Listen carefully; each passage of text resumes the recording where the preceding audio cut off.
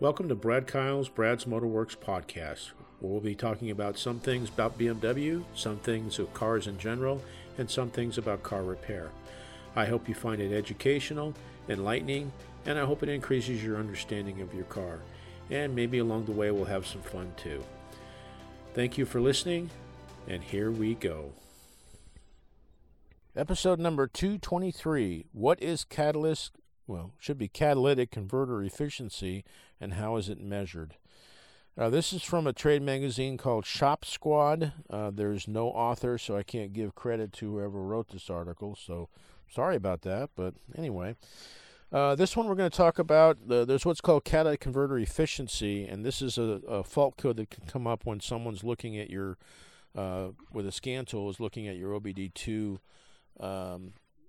readings, and there could be fault codes that come up for it. And yes, if you're in the state of California, as a for instance, or if you're in a state that does smog testing for vehicle registration, it would probably fail the smog, and something would have to be addressed. So this is going to give you a little bit of insight of how catalytic converter efficiency is measured. So hopefully you'll get something out of it.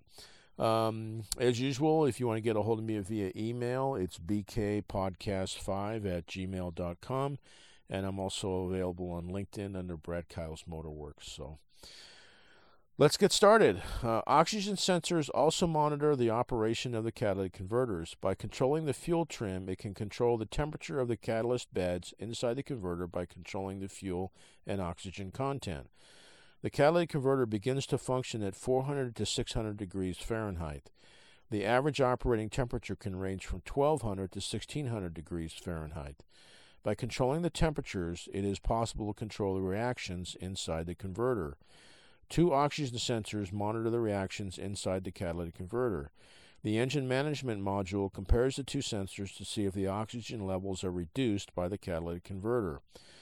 The catalyst efficiency monitor verifies the catalytic converter is operating at a high enough efficiency rating to keep exhaust emissions within the predetermined values. The PCM compares the signals from the upstream and downstream oxygen sensors to determine the state of the converter. These tests are called the readiness or emission monitors. What is efficiency? Platinum, palladium, rhodium, and cerium store oxygen in the converter during periods of lean operation or by an external air source. The oxygen is used to oxidize hydrocarbons and toxic gases during periods of rich operation. This oxidation changes harmful carbon monoxide, or what's known as CO, into carbon dioxide, is CO2. It will also oxidize hydrocarbons or fuel by turning them into inert carbon products and water. This is called a reduction in chemistry, or the breaking down of molecules into smaller parts. The precious metals act as catalysts in the process and are not changed. They just store and use oxygen to break down combustion products.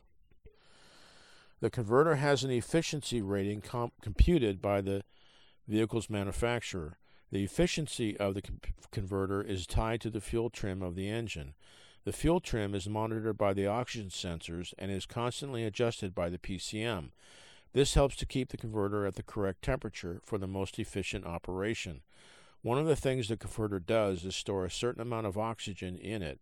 If an engine is running too rich, it cannot store oxygen. If the bank runs too lean, the oxygen levels may prevent the converter from reaching its optimum heat range. Converter efficiency can be checked with a scan tool and by watching the O2 switching between rich and lean. Lab scopes can also be used to monitor the switching. Once the efficiency drops below a specified level and other criteria are met, an efficiency code will be set. Most converters start out at about 99% efficient and quickly taper off to about 95%. As long as the efficiency doesn't drop off more than a few more percentage points, the converter will do a great job of cleaning up the exhaust. But if efficiency drops below 92%, it will usually turn on the MIL light, which means malfunction indicator light. Newer vehicles have to meet an even more challenging low-emission vehicle requirement. Now there's even less room for leeway. A drop in converter efficiency of only 3% can cause emissions to exceed federal limits. The LEV standard allows only 0.225 grams per mile of hydrocarbons. Some OEMs have updated calibrations for the catalyst monitors. The new calibration can then be reflashed into the PCM. If the vehicle already has a damaged converter, the reflash will do nothing at all for it. But if the converter is near the threshold limit, the reflash may extend the life of the converter and prevent the light from coming on for another 10,000 or even up to 80,000 miles. Continuous and non-continuous readiness tests. A monitor is a section or segment of an operation that the vehicle normally performs or one that needs to be done to verify a specific aspect or condition of the vehicle. There are two basic types of readiness monitors, continuous and non-continuous. Continuous monitors are constantly tested and evaluated while the engine is running. The non-continuous monitors need to have certain conditions met before a test can be completed. Some operations can either be continuous, non-continuous, or both, and can be checked during both types of monitors, such as a misfire or fuel system issues. Non-continuous monitors will differ between gas and diesel engines as well. A newer vehicle can report the emissions monitor status during its current drive cycle.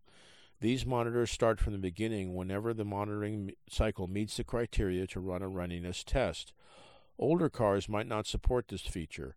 Because the monitors are a self-check routine that the driver does not have to initiate, the best way to get them ready to perform a self-test is to drive the vehicle. Still, driving alone won't meet all the needed conditions.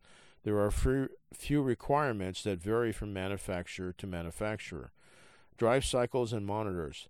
To finish the replacement of an oxygen sensor or catalytic converter, the emissions or readiness monitors must be completed.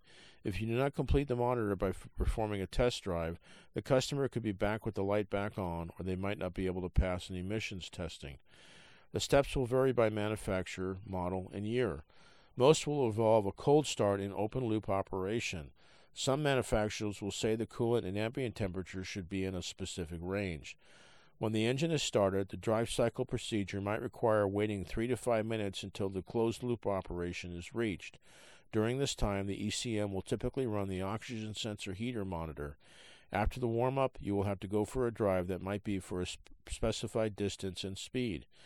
Remember that the non-continuous monitors may not catch a problem until the vehicle has been driven several times and the conditions are right to detect the fault. Consequently, anytime you're troubleshooting a catalyst efficiency problem, it's crucial to use a scan tool that can tell you if all the monitor readiness test has run or not. If one or more monitors are not ready, the vehicle will have to be driven under the correct conditions to make the monitor set. Then and only then will you get an accurate diagnosis. So that was kind of a quickie about catalyst efficiency monitors and kind of, again, a little bit of information of what technicians have to go through to get your car fixed. So hopefully you got something out of that. Again, just, kind of increasing your knowledge of, and hopefully, realization of what technicians go through as far as fixing cars every day. So I hope you got something out of it. Again, if you want to get a hold of me via email, it's bkpodcast5@gmail.com. And I'm also on LinkedIn under Brad Kyle's Motorworks. So check that out if you want to do that. Appreciate your time. Appreciate you listening. Again, I hope you got something out of it. And I hope you have a fantastic day and a great tomorrow. Thanks again. Thank you for listening to this episode. It's been an honor and a privilege to spend time with you. I hope you found this of value. Please share it with family and friends. Above all else, with all you're getting, get understanding. May God bless you and keep you, and thank you again.